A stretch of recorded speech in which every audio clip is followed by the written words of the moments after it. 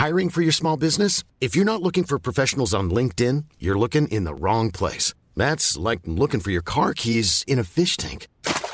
LinkedIn helps you hire professionals you can't find anywhere else, even those who aren't actively searching for a new job but might be open to the perfect role. In a given month, over 70% of LinkedIn users don't even visit other leading job sites. So start looking in the right place. With LinkedIn, you can hire professionals like a professional. Post your free job on linkedin.com/people today. When you're ready to pop the question, the last thing you want to do is second-guess the ring. At BlueNile.com, you can design a one-of-a-kind ring with the ease and convenience of shopping online. Choose your diamond and setting. When you find the one, you'll get it delivered right to your door. Go to BlueNile.com and use promo code LISTEN to get $50 off your purchase of $500 or more. That's code LISTEN at BlueNile.com for $50 off your purchase. BlueNile.com, code LISTEN. Burrow is a furniture company known for timeless design and thoughtful construction, and free shipping, and that extends to their outdoor collection. Their outdoor furniture is built to withstand the elements, featuring rust-proof stainless steel hardware, weather-ready teak, and quick-dry foam cushions. For Memorial Day, get 15% off your Burrow purchase at burrow.com/acast, and up to 25% off outdoor. That's up to 25% off outdoor furniture at burrow.com/acast.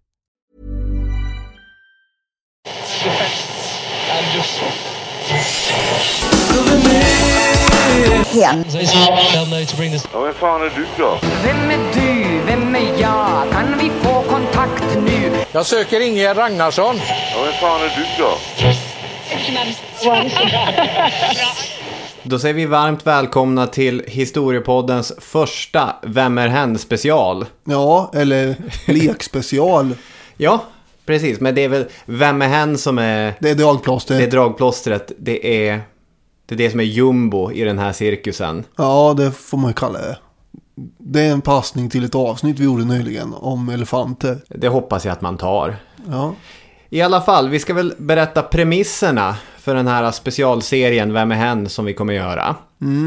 Det kommer inte bli som tidigare att vi sätter en ribba och säger att först till, vad har vi haft, 20 poäng eller något sånt där tidigare, kommer vinna, utan vi kommer göra ett seriespel. Det här är ju inspelat fredag den 13 mars mitt i coronaepidemin. Det är fredag den 13 idag. Ja, det är fredag den 13 idag. Och samtidigt som alla andra serier, hockey, fotboll och liknande lägger ner, så öppnar vi vår serie. Så är vi ju. Och det är ju härligt att vi kan fylla ett tomrum i människors liv. Jag såg det i ekonomidelen av DN faktiskt, att alla ekonomier går ju drastiskt ner. Alla näringar går ju drastiskt ner nu i coronatider. Besöksnäringen går ju på knäna. Flyg och så vidare går på knäna. Men Netflix och hemunderhållning, de har ju aldrig gått starkare när människor sätts i karantän. Ja, just det. Så att här har vi ju verkligen ett samhälleligt ansvar. Ja, är det så vi ska se på Vem är hen här? Ja, just nu är det samhällsbärande. Jaha, okej. Det är stora ord. Ja. Vi får se om vi kan leva upp till det här. Det kommer bli 10 avsnitt, allt som allt. Och i de här avsnitten så kommer vi leka Vem är hen? Vi kommer ställa en fråga till var och en. Så att du svarar på en Vem är hen, jag svarar på en Vem är hen. Och så kommer vi fylla avsnittet med kanske någon annan lek eller någon annan programpunkt. Ja. Och efter 10 omgångar så har vi en vinnare. Ja. Av Grimberg Memorial. Ja, Grimberg Memorial. Jag har ju den hemma där. Den står ju där på en hylla. Det känns som en inredningsdetalj som är min numera. Jag har haft sån här turkisk peber i den och så vidare. Godis. På den här hyllan som är bakom dig, vi är i mitt poddrum idag och spelar in. Där har det ju fram tills för en månad sedan stått en bowlingtrofé. Det är ju jag och min sambo är ju med i hennes familjs årliga bowlingturnering. Ja. Men nu tappade vi ju vandringspokalen där. Aj. Så att nu finns det ju ett ledigt hyllutrymme för en pokal. Jag tycker det känns som att den kan stå tom där, ja. Vi kanske ska dra reglerna för nya lyssnare.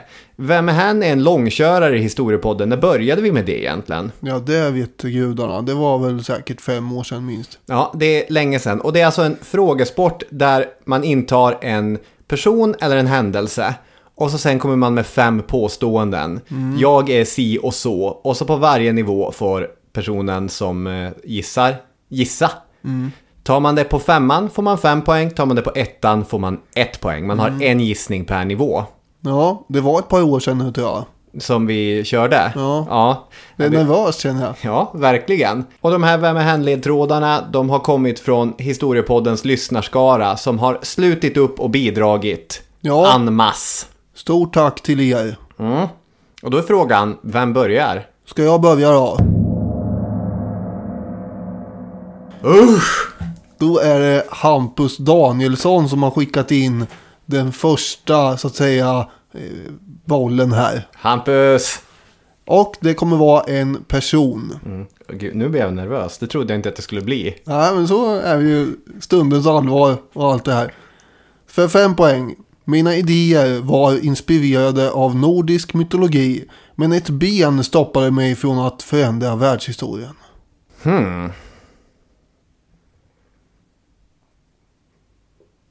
Jag säger pass på den och så går vi ner till 4:an. Det gör jag.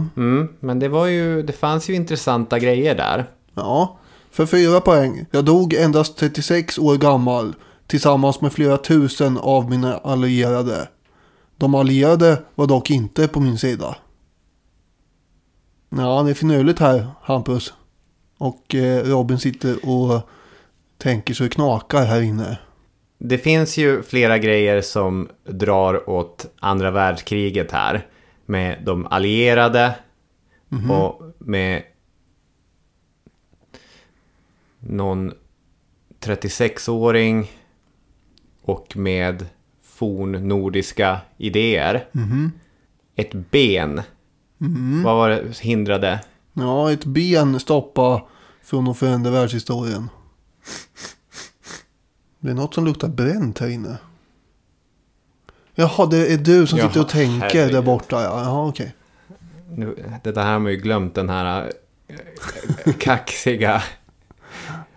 Ja, nej, vi går ner till på 3:an. Jaha, ja. Egentligen, jag tycker om att gissa, men det känns lite som...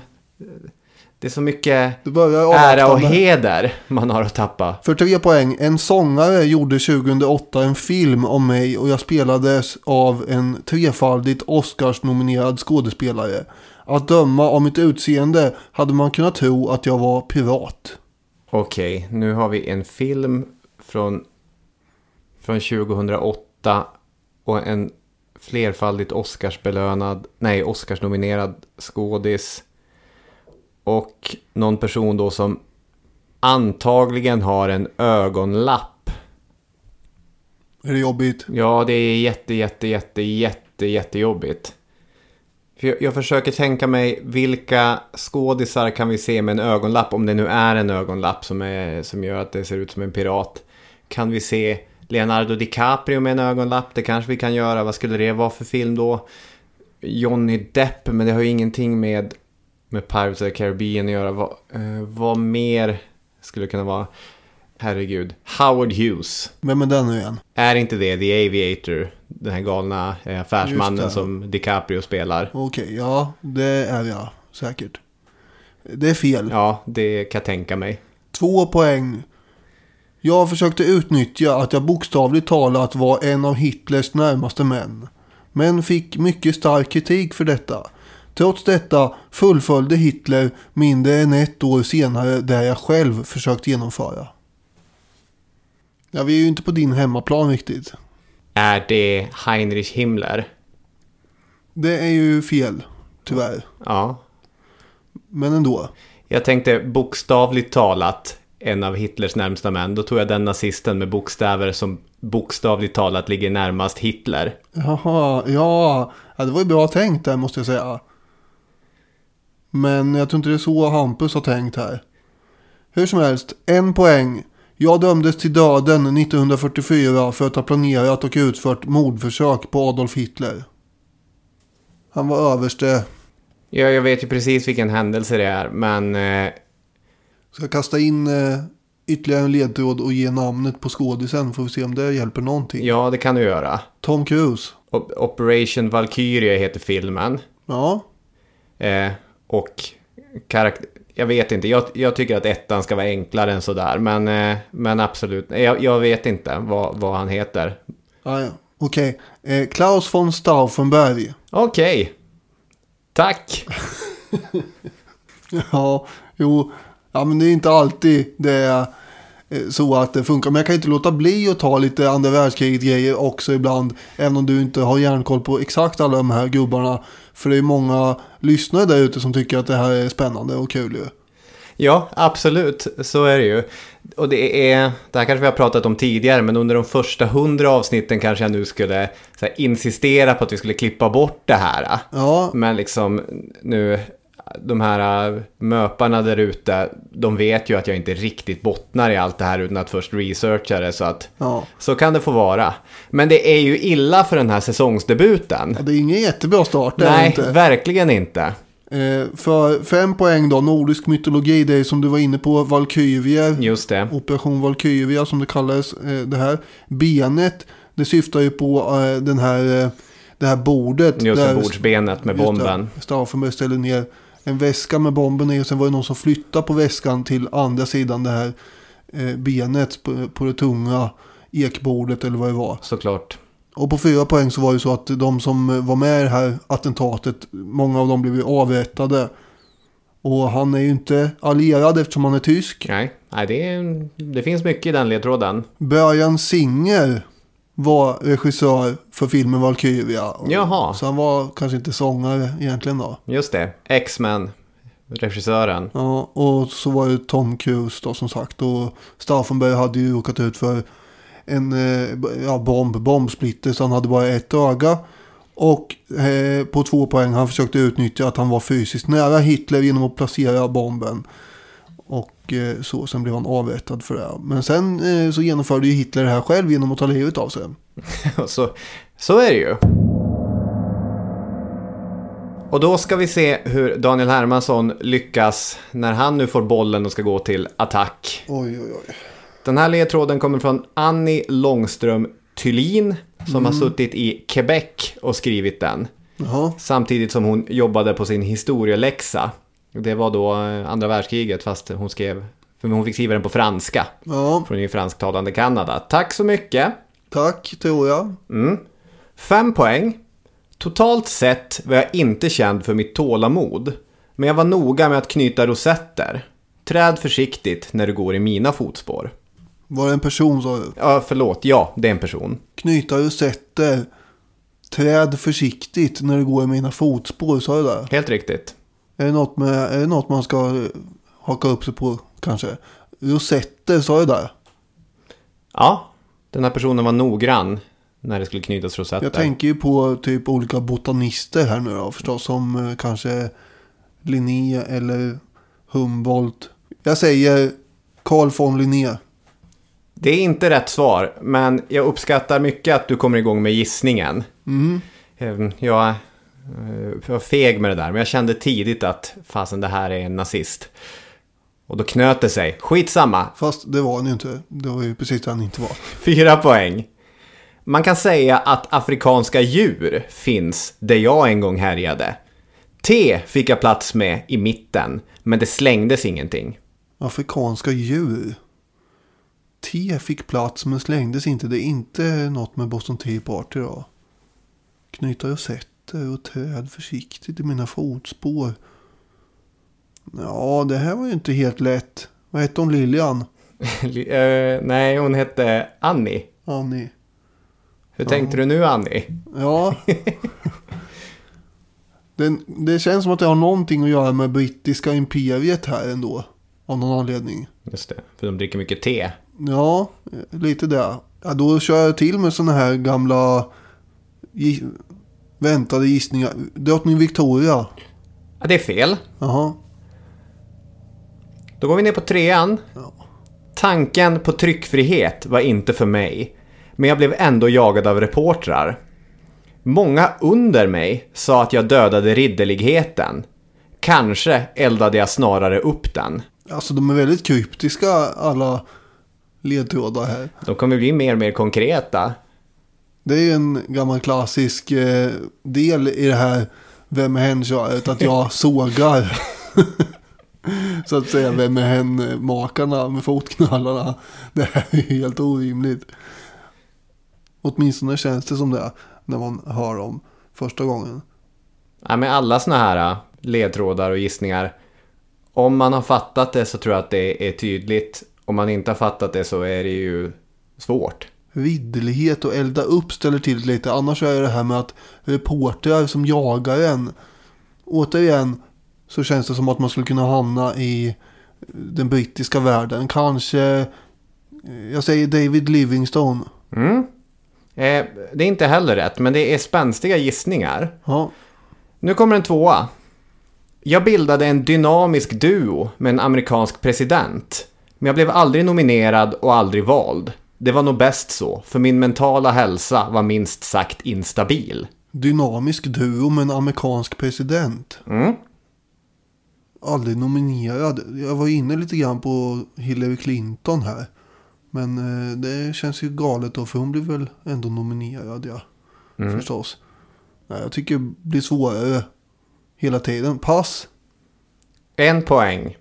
Sjung en sång om min marsch utan stödlinjer, för nu ska jag ut och döda indianer. Jag går mot havet och bränner ner Atlanta. Ja, okej. William Sherman. Det är helt riktigt! Den här starka första omgången resulterar till 1 poäng. Daniel Hermansson går upp i ledningen. Ja, det är ju kul. Men man är ju alltid lite självkritisk i efterhand efter en match så här. Ja, 5:an börjar med ordet totalt. Och då har vi då liksom total krigsföring. William Sherman. Det är de här konstiga ledtrådarna som man aldrig tänker på. Han knöt rosetter genom att hetta upp järnväg och sen snurra dem kring träd. Kommer du ihåg det? Nej, det kommer jag inte ihåg, men ändå. När han bröt upp det där på sin väg ner mot sydstaterna. Träd handlar om att det finns ett träd uppkallat efter honom. Den är svår. Och träd inte i min väg, det är det här att han brände jorden efter sig. De här djuren, det är ju de afrikanska djuren på savannen. Och Savannah brände han ju ner, såklart. Ja. Att han fick plats med T mitt i är ju att han heter William T. Sherman. Ja. Och allt de inte använde själv, det brände de efter sig. Vidare, det här med reportrar. Ja, de hatar han över allt annat.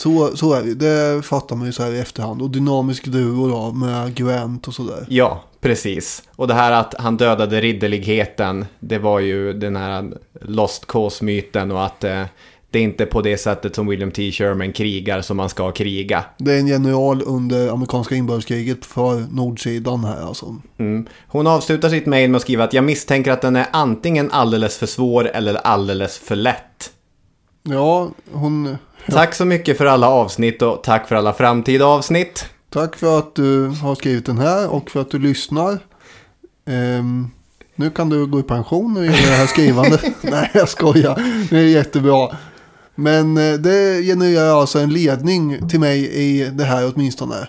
Och lite skönt för mig också att det blev något av en flopp för oss båda. Ja.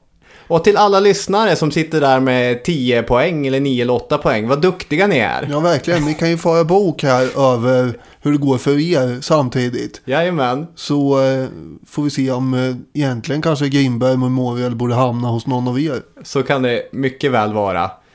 Ha det fint, så kommer det ut ett nytt avsnitt nästa vecka. Ha det bra. Hej!